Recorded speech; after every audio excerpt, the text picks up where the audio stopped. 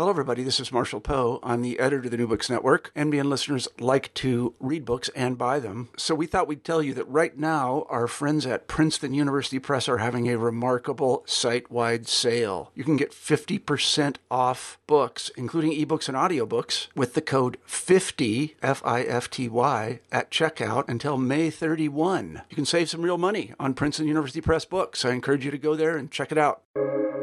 Welcome to the New Books Network. Hello, everybody, and welcome back to New Books in Science, Technology, and Society, a podcast channel on the New Books Network. I'm CJ, one of the hosts of the channel. Today, we'll be talking to Dr. Earl Wright II about his new book, Jim Crow Sociology, The Black and Southern Roots of American Sociology. Well, welcome to our channel here, Dr. Wright. Well, thank you for the invitation, CJ. I'm glad to be here. Great. So I was wondering if you can start us off by telling us a bit about yourself, how you came into sociology and how you became interested in this sort of overlooked history, if you will. Sure.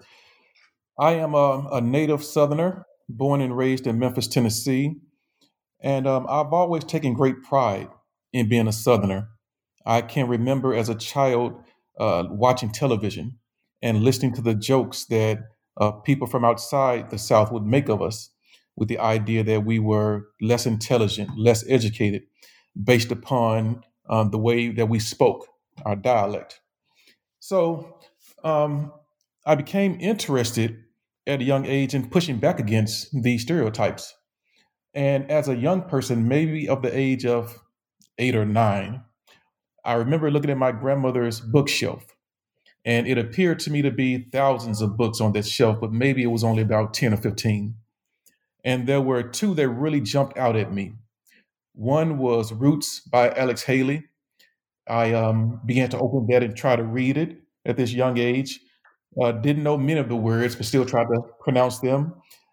But what turned me off is that the book was about 1,000 pages long. Plus, the movie Roots was about to be released. So I figured I'd just wait until the television series came out. The other book was this interesting piece written by a man with a funny name and published in 1897. And it was The Philadelphia Negro by W.E.B. Du Bois. And as a young person of less than 10 years of age, for some reason, that book really attracted my attention. I was drawn to it like a moth to a flame. And again, I couldn't pronounce most of the words, didn't really know what I was reading or how to interpret it, but I was fascinated by the maps that Du Bois drew. So that was always in my mind throughout my adolescence. And when I was in undergraduate school and then graduate school, which is interesting because it was by happenstance that I entered sociology. When I graduated with a bachelor's degree, I simply wanted to be a high school teacher and coach high school football if I was doing what I really wanted at that time, which was my passion. So I had every intention of applying to the education program at the University of Memphis. But I had taken one sociology course prior to graduating, and it was by a professor by the name of Elizabeth Higginbotham, who's now at the University of Delaware. And I guess she saw something in me that I didn't see it in myself at the time. And she encouraged me, pushed me, literally made me apply to the MA program at the University of Memphis. And, just to appease her, I said, okay, I'm going to do this to get this woman off my back. Had no intention of going into the program. Well, I was accepted into the education program and the sociology program. And sociology is the only one that offered money. So here I go into the sociology program.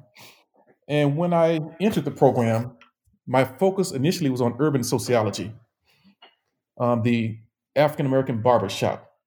And there is very little literature on the African American barbershop. So I had to expand my interest into urban sociology in general, is what my advisor encouraged me to do.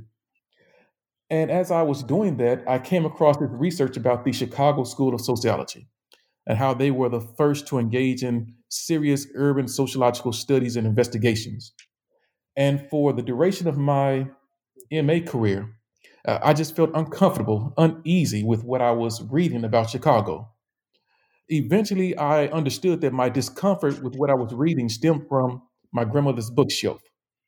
I thought back to that book by William Edward Burghardt Du Bois, The Philadelphia Negro, and began to wonder, why is Chicago given credit for producing works in the 1920s when Du Bois did the same thing more than 20 years earlier? So engaged in more research on Du Bois, moving beyond his Philadelphia works. And I saw that he was employed at Atlanta University, a historically black college. Again, looking at my Southern roots, my Southern pride, that kind of made me feel inspired to know that this Southern all black institution was conducting works equal to, if not greater than, the Chicago School. So I began to question, why are they not receiving their deserved recognition and credit? And that has been my motivation since 1997, trying to figure out where not only early black sociologists fit in the discipline in their contributions, but historically black colleges and institutions that have been greatly overlooked despite their contributions institutionally to the discipline. That's really fascinating. And I think that's particularly interesting that you had such an early, interaction with Du Bois, and that had such a powerful influence on you later on. That's just really fascinating. So, talking about this book specifically, how did you come about writing it? What sort of influenced you to write one that focused not just on Du Bois, but on especially historically black colleges and universities during the early 20th century, basically. What interested you in going in that direction, and how did you come across sort of the myriad of archival work that you use as your data for this?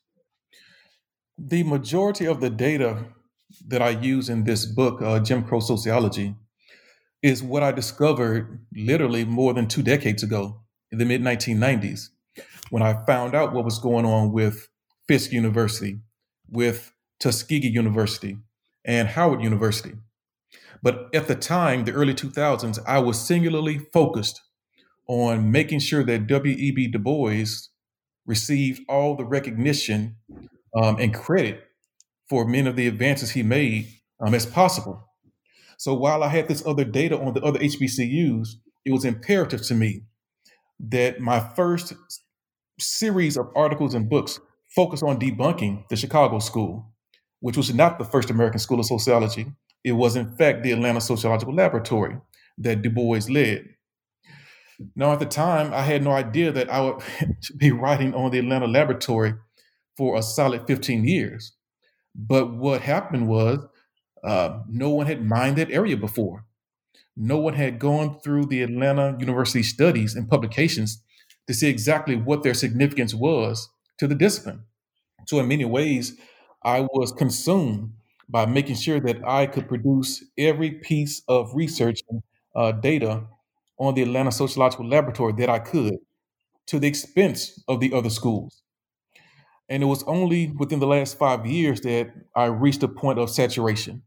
And I said, okay, I'm content with what I've published on Du Bois and the Atlanta Laboratory. But I also knew that there were other schools engaged in similar works. Because what was taking place in the late 1800s, early 1900s, were quote unquote Negro conferences at the well-resourced HBCUs around the country. So Hampton Institute had yearly conferences where they focused on Blacks in industry. Atlanta University with Du Bois focused on the study of Blacks in urban areas, but also small towns, rural towns in Georgia. Tuskegee had annual conferences where they focused on rural sociology and those types of issues. So what I thought was, surely Du Bois and Atlanta were not the only ones to make significant contributions to the discipline. I know they had made those contributions, but no one had ever articulated them and provided a comparative study that we have now with this book, Jim Crow Sociology. So the transition was quite logical. because, for example, Tuskegee University, they've not been given credit for their sociological works primarily because Washington, Booker T. Washington, that is, was considered to be an opponent of liberal arts education, which he wasn't. He was a supportive of sociology and liberal arts when it suited him. So there's that one little caveat there. But they were engaged in those rural sociological works decades before there was even a thing called the Rural Sociological Society. So again, the impetus for these things is making sure that HBCUs, historically black colleges and universities, receive their deserved recognition, to make sure those who engage in these works from the South receive their proper recognition, and to provide a more holistic image of how the discipline really emerged. Because what we often find ourselves doing in sociology, similar to American history, is offering this rose-tinted depiction of how we came into being. And we want to talk about the first course being taught at Yale, and these other fanciful origin stories. But for some reason, we don't talk about Henry Hughes and George Fitzhugh, who were the first to write books with sociology in the title. And their works are under the title of Sociology of the South. They were wielding the discipline of sociology as a tool to validate slavery, to validate segregation, to validate inequality. But we don't talk about those individuals when we look at the origins of the discipline. So what I want to do is put all these pieces together to show that we are excluding a lot from this narrative or this fantasy that we develop in many graduate programs about how we emerge. And that also includes members of the LGBTQ community also. Because what we have at Atlanta University with Du Bois were the activities of one of the first public sociologists, Augustus Granville Deal, a black man who was openly queer and an early sociologist at Atlanta University. But he does not receive his deserved recognition for being an early public sociologist through his works during the Harlem Renaissance in New York City. So I just see my work as filling in the gaps. I'm putting together the pieces of this puzzle to make sure we have a more holistic perception of the discipline. Yeah, I like the way that you framed that. I think that, just even thinking of the title, Jim Crow Sociology, I think it's important here that these weren't just, as you point out a lot in your book, it's not the case that the Black sociologists during this time were doing work that was less rigorous, right? In fact, you state that they actually were doing more rigorous work than the white sociologists at the time, and that this wasn't, just happenstance. That the key to the development of Black sociology was the segregation of Black folks and white folks in education. So I think that's really important for people to understand, right? Is that this wasn't a mistake, or this wasn't just these weren't just overlooked figures exactly as much as they were purposely marginalized, right? And that they also had to deal with segregation on numerous levels, right? In terms of their participation, in terms of funding, etc. So happy to talk about that more. But I also wanted to see if you could tell us a bit more about the principles of Black sociology as you list them out in your introduction. So when you look back at Black sociology, what are the principles that define it? When we look at Black sociology, and it really goes back to what I was saying about the early sociology of the South works, and how they use the discipline as a tool to hold people down, to validate inequality. The primary focus of Black sociology, as I view it, is to be a liberatory discipline to help individuals overcome the inequities that exist in a society, but using the scholarly method, the scientific method rather, and developing policy It's not good. It's the scholar activist notion of W.E.B. Du Bois that he promoted. Um, the idea that we should not just engage in works to have nice articles or nice books that say, I've written 27 articles and 38 books. That's fine. That's dandy. But what is your research doing to help society? And through the Du Boisian, the Black sociology lens, that is what the purpose of research should be. What is its utility in the larger society? If you're simply engaging in those works for self-aggrandizement, then you're not doing the world, the science, any justice. And it should also ideally be interdisciplinary. One of the things that I lament that we have done today is to become so focused on our own little disciplinary silos. When you look at the history of academia in general, especially when Du Bois and the Atlanta Laboratory were in its heyday, there was really no difference between political science and sociology, or social work and sociology, or any other number of disciplines in sociology.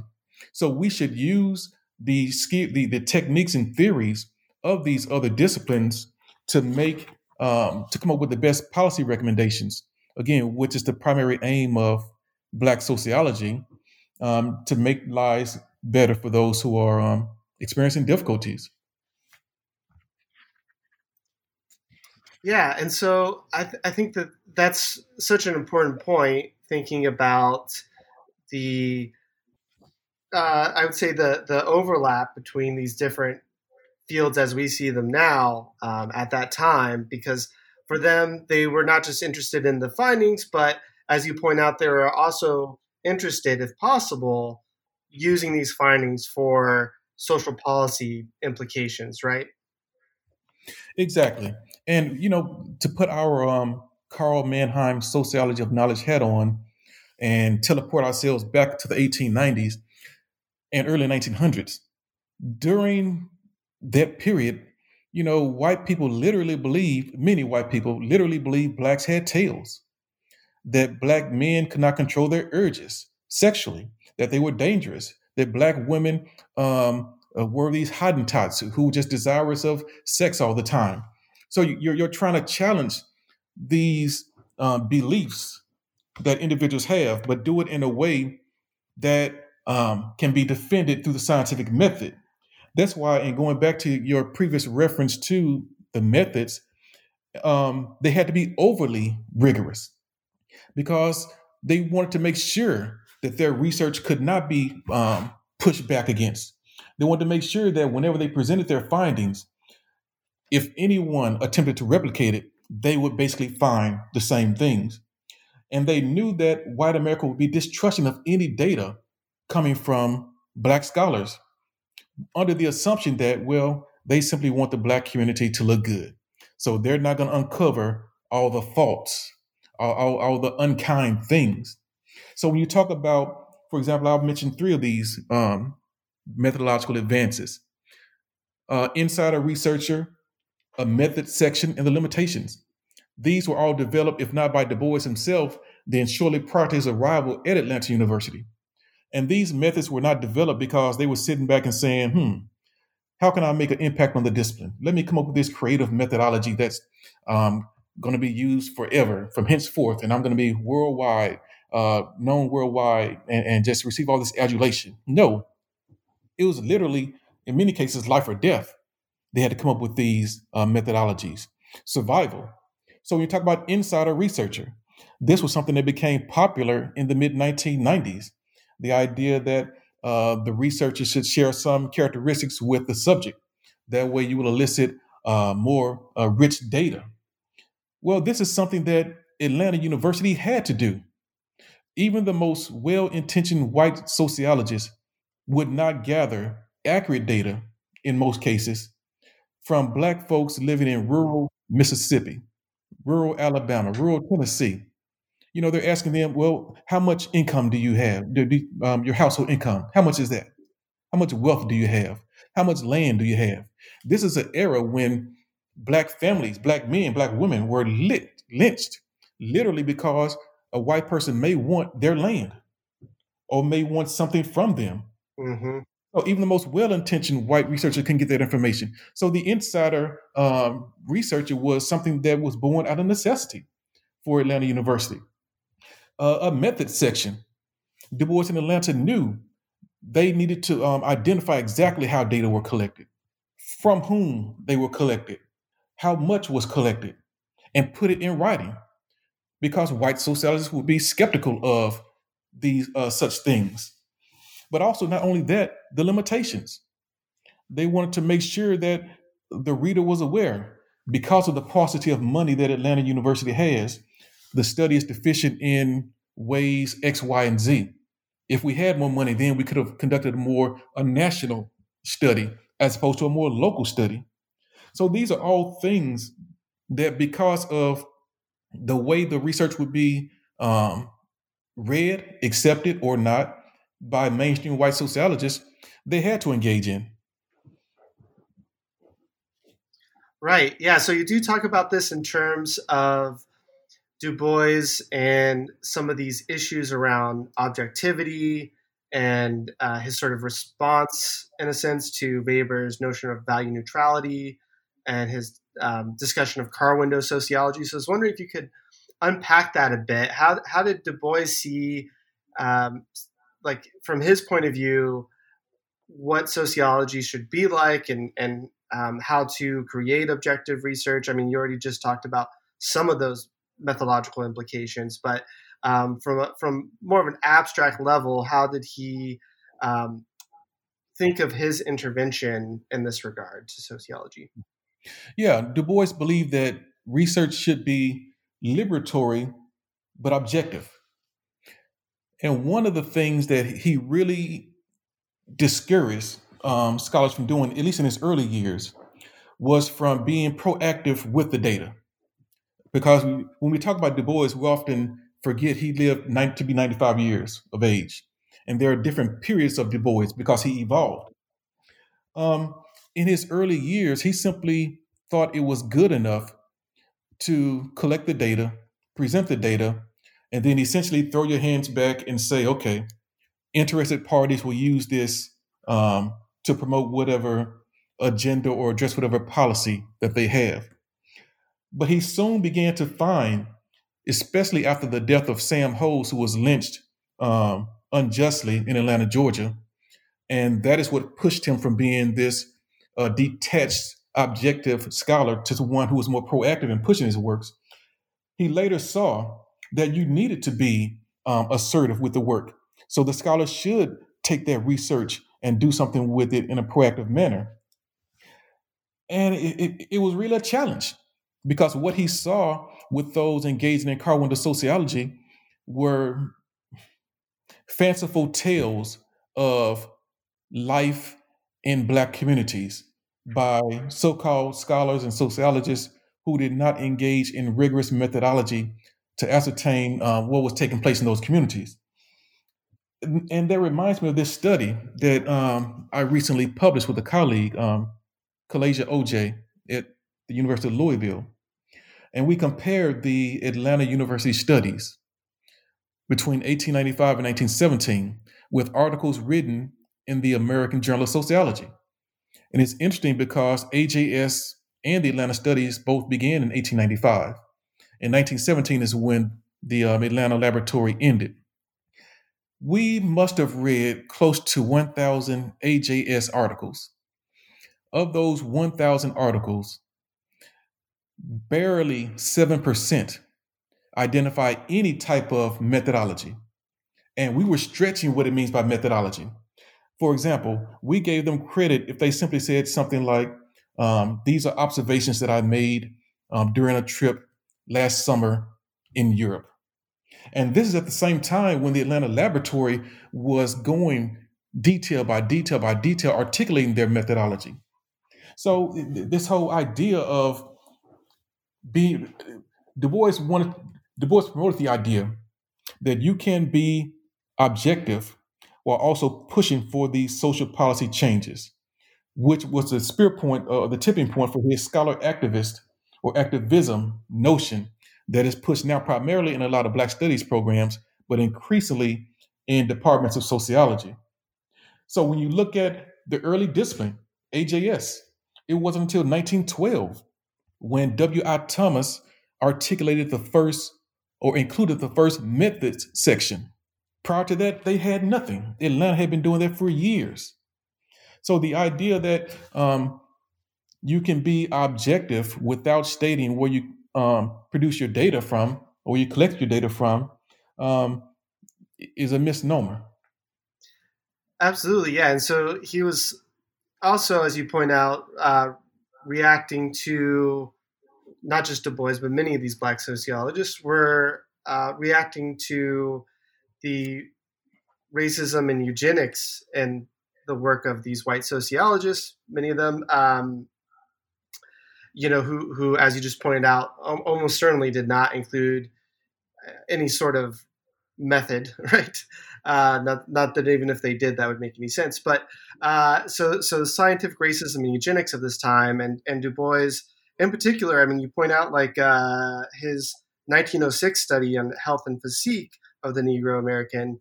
That here he seems to be reacting to this idea of inherent differences between races in regards to health outcomes. It's sort of an early epidemiology, health disparities research, which is just another case showing how advanced Du Bois was in his work, because it's still an issue that we see in today's health research. So I was wondering if you wanted to speak at all about those contrasts in any more detail, or would you like to move on? Well, let me say this. That really speaks again to the importance of interdisciplinary work and what Du Bois was doing every year. They focused on 10 topics and 10 total topics, one different topic per year. Each of those 10 topics are now considered separate disciplinary areas. So when you look at the Health and Physique of the Negro study of 1906, that was arguably the first scholarly scientific study to rebuke the idea of the biological and intellectual inferiority of Blacks. There's no credit for that that's given anywhere. And I believe George Montague, at the time, Dr. George Montague at Howard University, he acknowledges that Du Bois placed before their hands information needed to challenge or debunk what was taking place at the time regarding the notions of differences in health outcomes for Blacks and whites. But we were not prepared to take it. Had they accepted that data in 1906, one can reasonably ask, would the 1932 Tuskegee syphilis study have happened? Probably would have, but at least there would have already been some data on the front end. And really extending it beyond the health and physique study of 1906 with Du Bois, I'm thinking about the ways in which at Fisk University, their Department of Sociology was proactive in pushing back against the scientific racism of the time and also just the outright racism of the time, where Charles S. Johnson established the Race Relations Institute. And they are another unit that don't receive their deserved recognition, especially in applied sociology. But what they would actually do would travel to different cities around the country at their invitation and simply seek answers to the questions posed by the members of that community. And one study I'm thinking about was conducted in Minneapolis. There was this idea that during the Great Black Migration, the idea that in Minneapolis, the value of white homeowners, their home value, would decrease to such an extent that they'll be in poverty. They won't have any wealth invested. So Johnson and Fisk scholars were asked to conduct this study, and the result was a pamphlet called "What to Do If a Negro Becomes Your Neighbor." And one of the main finding that they came up with is that your home, the wealth of your home value, will not decrease. So the ways in which, from the beginning, Black sociologists and Black social scientists have used these disciplines as a counter to the obstacles facing them, both a direct threat to their body and also financial and other ways, is a very understudied, under-researched, and underappreciated area of inquiry. Absolutely. And thinking about the situation in the history of sociology, where you talked about the Chicago school being seen as the first sociology school, and actually, you make a very compelling case that it's Atlanta that should be considered the first school of sociology. So I was wondering if you could talk about, especially how you use Martin Bulmer's 1984 article, his 9 criteria for what makes up a sociological school. How do you use this, and why do you feel like these criteria are compelling reasons? First, let me give credit to Sean L. Gabaldon, who in 1997 published what I believe is the first attempt at identifying the sociological significance of the Atlanta Laboratory. And what he attempted to do was to make the argument that Atlanta University was a school of sociology, but he stopped short of saying they were the first. And I believe he focused on the lack of theory is why they didn't qualify as a school. What I did instead, I took up that mantle Mm. and I made the argument that not only did Atlanta fulfill all the criteria, but again, they are the first American school. And some of the criteria are such the dominating personality of the scholar. Of course, that would be Du Bois. The scholar must have a vision. Du Bois had the idea for a 100-year course of study on the American Negro. One of the things he lamented later in life is that he was not able to carry out that 100-year course of study. If he had, he argues that he would have developed an economic theory on Black Americans that other racial and ethnic groups new to the United States could use as a way to ease their transition into this society. Now, the place where Gabaldon was hung up is a criteria that suggests an institution must have adequate infrastructure. And the argument I make is very simple.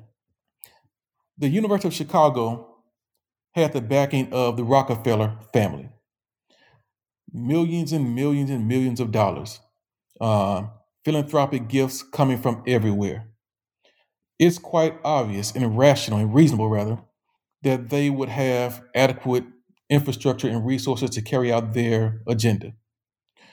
Atlanta University, this small, struggling Black college near downtown Atlanta, did not have overwhelming funds, nowhere near those of Chicago. In fact, Atlanta University is now a private school. It became a private school in the late 1800s. It was a public school. State legislators took away funding from Atlanta University. Why? Well, there was a mandate given to the school: stop accepting white students at Atlanta University. If you do not segregate or prevent white students from entering or being admitted to your campus, we're going to take your money from you. You will not receive state monies. They no longer receive state monies because Atlanta University refused to discriminate against white students who were primarily the children of the white faculty on staff. So when you look at this argument about adequate infrastructure and having philanthropic support, the argument I make is this: the Atlanta studies lasted roughly 2 decades. During that time, they produced the most important sociological works ever, despite having meager funds. That they were able to make those contributions for 2 decades is more than enough support for the argument that they had an adequate infrastructure, given the challenges of the era: Jim Crow South segregation, Ku Klux Klan lynchings. They published their own data and materials, so they had a publishing outlet. And again, that they did this for 2 decades, that is strong philanthropic support. And that is why these schools must be acknowledged, considering the adversity that they faced and the production that they made. Absolutely, yeah. I mean, something that is not usually talked about because the Atlanta laboratory is so marginalized in most histories of sociology is that um, the actual violence, right, surrounding the school, the actual violence and threats of violence, right, that these researchers themselves, were exposed to.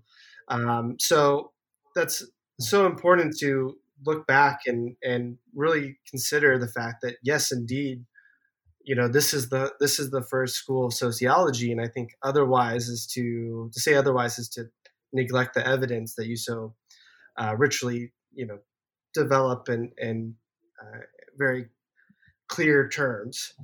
And I- So to wrap up our bit about Atlanta University, I was wondering if you could just tell us about some of the other marginal figures of the school, including the women that were part of it. And I know you already mentioned Augustus Granville Dill, but if you wanted to say anything more about him as well, and yeah, some of these other marginalized figures. Mhm. Sure. And I'll also make a connection with the previous point you just made, this idea of the liberatory nature of the discipline and the dangers of teaching the discipline. Prior to Du Bois's arrival, the person who introduced sociology at Atlanta University was a white professor by the name of Howard Hinks. Hinks was aware of the anger of local white residents in Atlanta um, over the fact that one, blacks were being educated, period. It was believed that they were wasting space educating these people who are biologically and intellectually inferior, but also the fear that if they become educated, then they will want to advance their rights. They'll want equal rights. They'll want to do all these things that white Americans are allowed to do.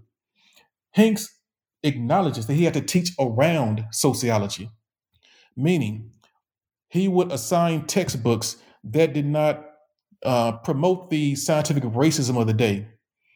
He would require textbooks or recommend textbooks that would not cause the local community to become suspicious of what he may be teaching them, because there was literally the threat of physical violence that could be done to teachers who were subversive in their attempts to educate blacks, especially in areas that would empower them.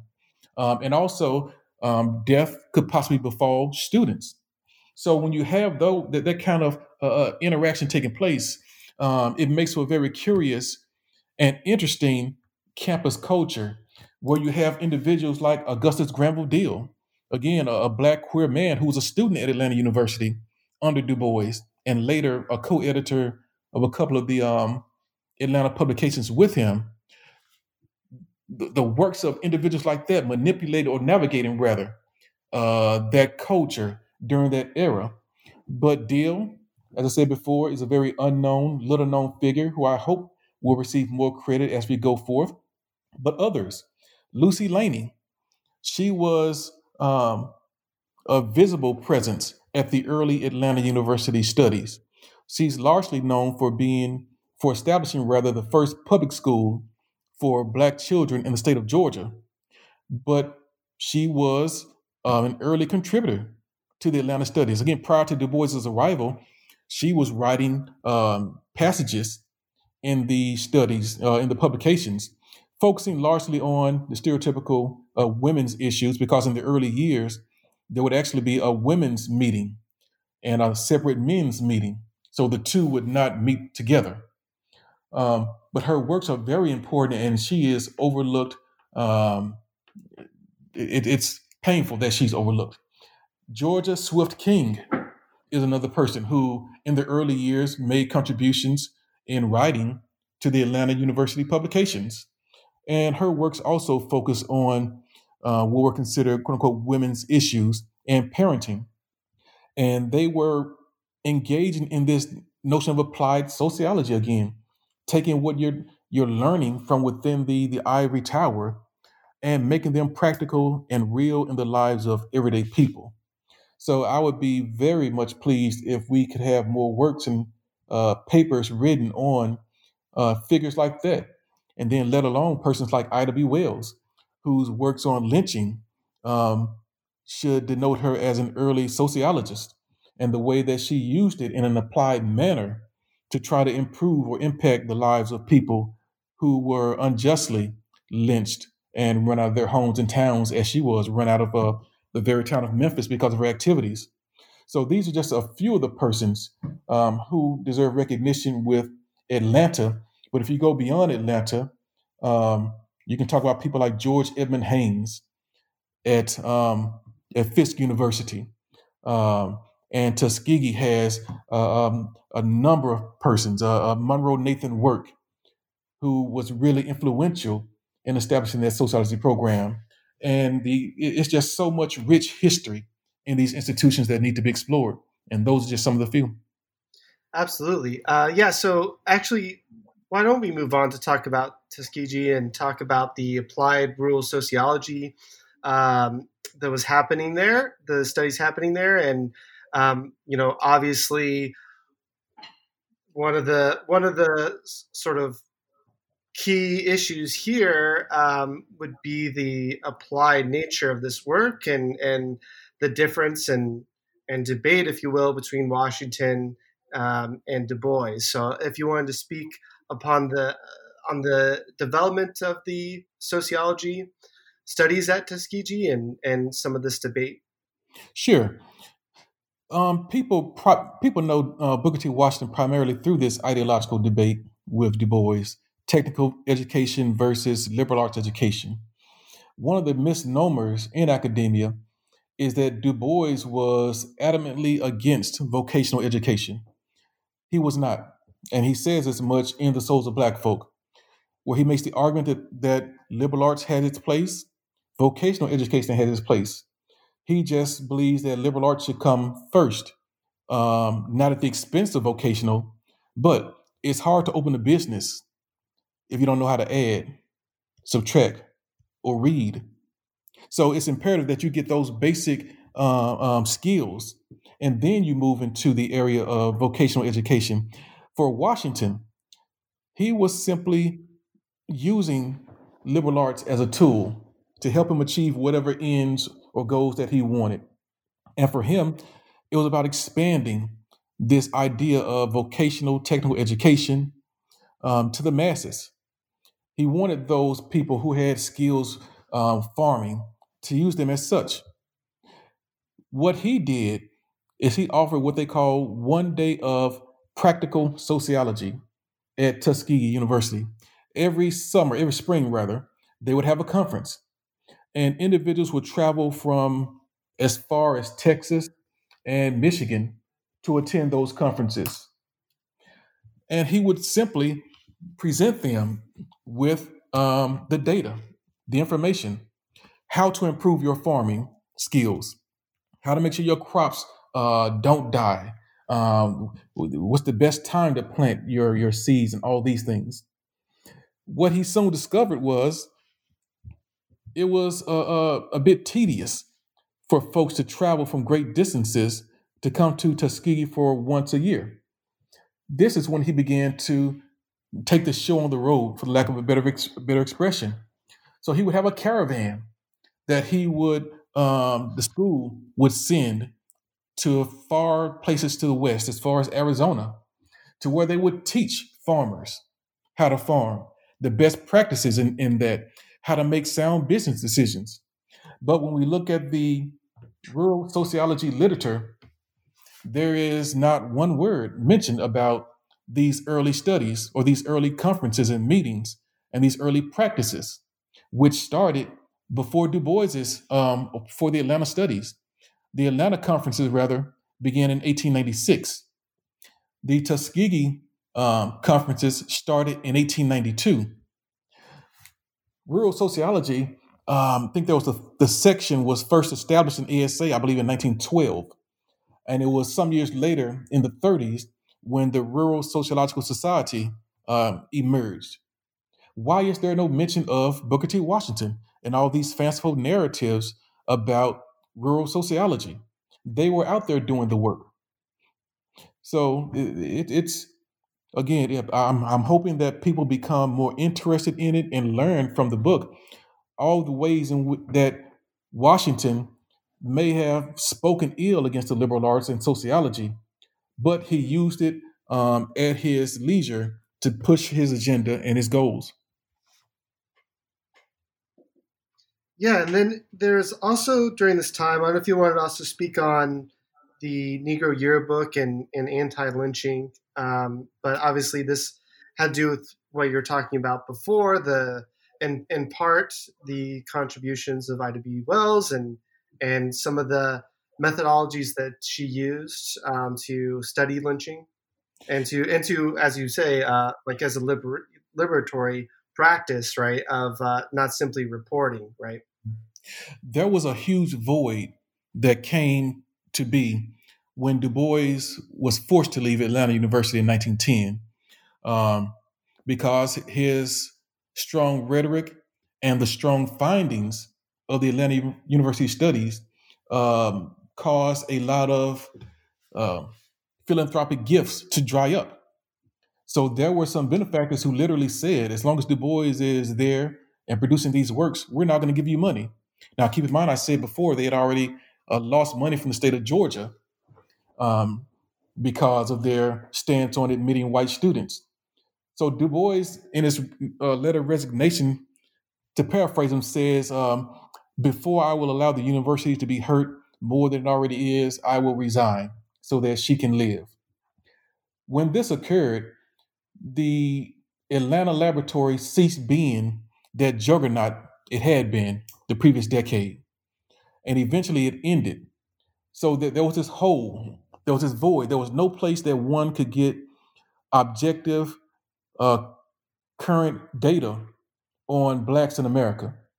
And this is, again, when Tuskegee stepped in and Monroe Nathan Work stepped in with the Negro Yearbook. It was pretty much an encyclopedic accounting of life in Black America, not necessarily the scientific and methodologically sound, rigorous studies that were conducted by Du Bois, but it was something that you could put your hands on and say, these are the ways that Black people are experiencing life today. And one of the most prominent features was lynching. They would list specifically where people would be lynched, what was the cause of the lynching, often how many people were in attendance at the lynchings. And we would see, if you go through that record, you'll see that lynchings took place as far north as Oregon and New Hampshire, and that all of the lynchings did not take place in the South, as we are often led to believe. And Work and Washington and Tuskegee were very important during this period. Were it not for them, then this idea of Black sociology may not have been able to continue, at least until the period when Charles Johnson and George Edmund Haynes showed up at Fisk University some years later. Yeah, and could you tell us a bit about how the School of Sociology or how sociology studies came about at Fisk and the influence of not just Haynes, but I guess earlier on Bethlehem House and then as well as the 1916 Nashville fire? Sure. Fisk University was established um, as an institution that would promote change within the Nashville area. And their early presidents wanted to make sure that the relations between the school and the larger Nashville town were cordial, that there would not be any problems. They want to have a workable relationship. So what they decided early on was to find ways Fisk could help solve problems in the Nashville community. The establishment of Bethlehem House. Bethlehem House is similar to Jane Addams's Hull House, a place where women primarily could go to learn the skills that would transition them into life in that area, but also learn skills that could help them improve the certain social services that were needed within the Nashville community. So The skills became necessary when in 1919 there was a fire. And this fire took place because a young child was careless with matches or something, and he ended up burning a lot across the street from his home. And the fire eventually grew to such an extent that a couple of blocks were burned to the ground.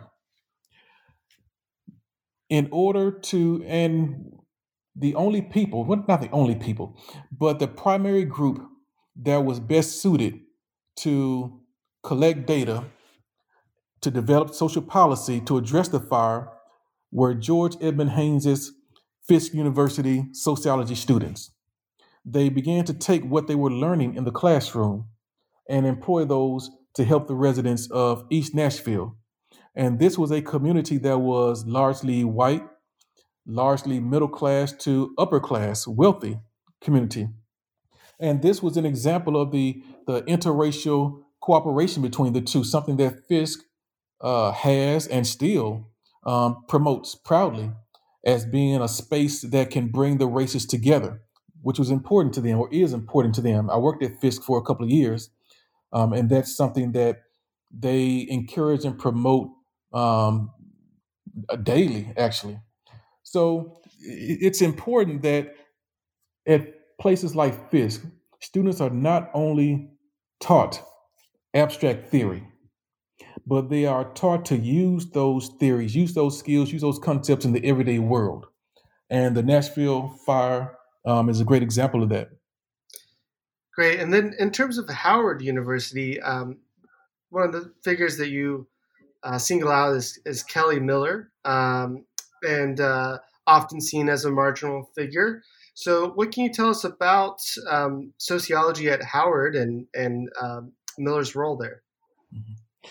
Miller is significant because he is the one who basically established the department, and he laid the foundation for what is, unfortunately, the only doctoral program in sociology at a HBCU in the country today.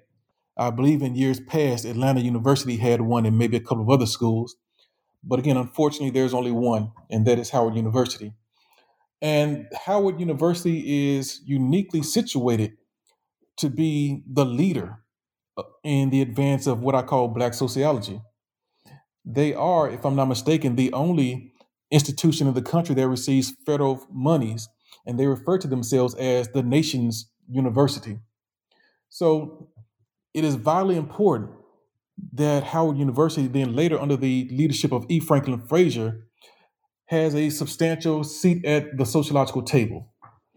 Frazier, as we know, was the first African American president of the American Sociological Association. He did that from the perch of Howard University. And the most important fact regarding their significance is the infrastructure. Unlike Atlanta University, unlike Tuskegee, and unlike 99% of the other HBCUs, they had adequate resources. They had the physical plant to engage in substantive, quality sociological studies. But one of the things I lament is they did not wield their power in ways that I believe were sufficiently advantageous to the Black community. I just wonder, had Du Bois, who was turned down for a job by Howard, actually, had Du Bois access to those resources, how much stronger his studies that he conducted at Atlanta would be. Would he have been given the proper recognition from that platform, from the nation's institution of higher learning? But for those reasons, Howard is very significant, and I hope that at some point they will embrace this idea of Black sociology in today's time and push a curriculum that is more diverse than what one would find at a regular doctoral program. Absolutely. And well, I just had a couple more questions for you, but I think that's a great point. Thinking about the end of your book, which includes recommendations for teachers of sociology and a reading list of, to think about the history of Black sociology. So I encourage listeners to check that out if you're interested in this history, to check out that list, right? Read these recommendations, because I do think that we need to rethink how sociology, and especially the history of sociology, is taught, given all the research you've done in this book. But before we wrap up, I wanted to first ask you if you want to say anything else about your book, about because one thing we didn't talk too much about is what you call the golden age of Black sociology from 1930 to 1960. So, I mean, you obviously talked about Fraser and becoming ASA president, but was there anything else about the golden age of Black sociology that you wanted to speak on? Well, just the idea that, and I go out of my way in the book, try not to be judgmental in terms of the career choices that individuals made, but that with the onset of desegregation, that led to the dark age of Black sociology. And you have top tier scholars who once were forced because of segregation to work at Kentucky State or Fort Valley or Delaware State or any other number of historically Black colleges. But now the doors were open to them to work anywhere they wanted in the country for higher salaries, more resources. It's hard to begrudge someone that. But the golden age of Black sociology, when you had Fraser at Howard, Du Bois's return to Atlanta University, Charles S. Johnson doing their wonderful work with the Race Relations Institute at Fisk, that was a period that saw the birthing of the first generation of Black sociologists. And many of those individuals are now entering retirement. Well, they entered retirement maybe 5-10 years ago. But that's the era within which this first generation emerged. They were influenced by those persons. A former mentor of mine was a student of Charles S. Johnson, John Mullen Jr., who passed away some years ago. I would sit at his knee, and he would give me these stories about Charles Johnson and all the things he would do on campus and how he was just so revered and loved by everyone. And as a person who loves the South, as a person who loves historically Black colleges and universities, I attended one for my first 2 years out of high school. I am saddened that the type of production that was coming from these schools has ceased to the degree that it did many, many moons ago. But yeah, the golden age is something that I'm hoping we can get back to if we can have the appropriate resources for these individuals at HBCUs. Yeah, and I think you make such a great case for that here. Like I said, especially at the in the conclusion of your book, and you also discuss Black sociology in the context of Black studies. Is there anything else about this book that you want to talk about? Anything in terms of thinking about the implications of this history for today's audience? Well, really, I think the important part of this book, what I really say without saying it, is this is what real sociology should look like. Again, not simply one's engagement in research just to get an AJS article or ASR article, but to engage in research that really and positively impacts a group of people. That is what the discipline should be used for. That is what Black sociology is. And that should be the big takeaway, that if you are going to engage in Black sociology specifically, but sociology in general, it should be with that aim and not necessarily to come up with these abstract theories about life and social phenomena that don't really help anyone except maybe one's feeling of self. That we should really do the work for the people to make an impact. And that's what the book basically is about. Excellent. Well, thank you so much. Before we go, I just wanted to know what's next on your list. What do you have planned for your latest project? Well, I've mentioned several times that I am a son of the South. I love the South. I have much pride about the South. I have now mined all of the data on Atlanta University and HBCU sociology. So I'm going to take on another challenge. Again, I am sensitive to the idea that in sociology, all the wonderful accomplishments, everything that's worthwhile emerged either out of the Midwest or the Northeast. So my next book that I'm working on now examines the contributions of various and select schools of sociology, early departments of sociology to the discipline, to counter this idea that Southern sociologists, white and black, made little to no contributions. So I'm going to reclaim the South in large, and show the discipline what we have done. Excellent. Well, that sounds like such a great project, a great continuation of this recovering of this lost history, overshadowed history, or marginalized. So I really appreciate you talking with us today. I definitely enjoyed talking with you, and take care. My pleasure. Thank you.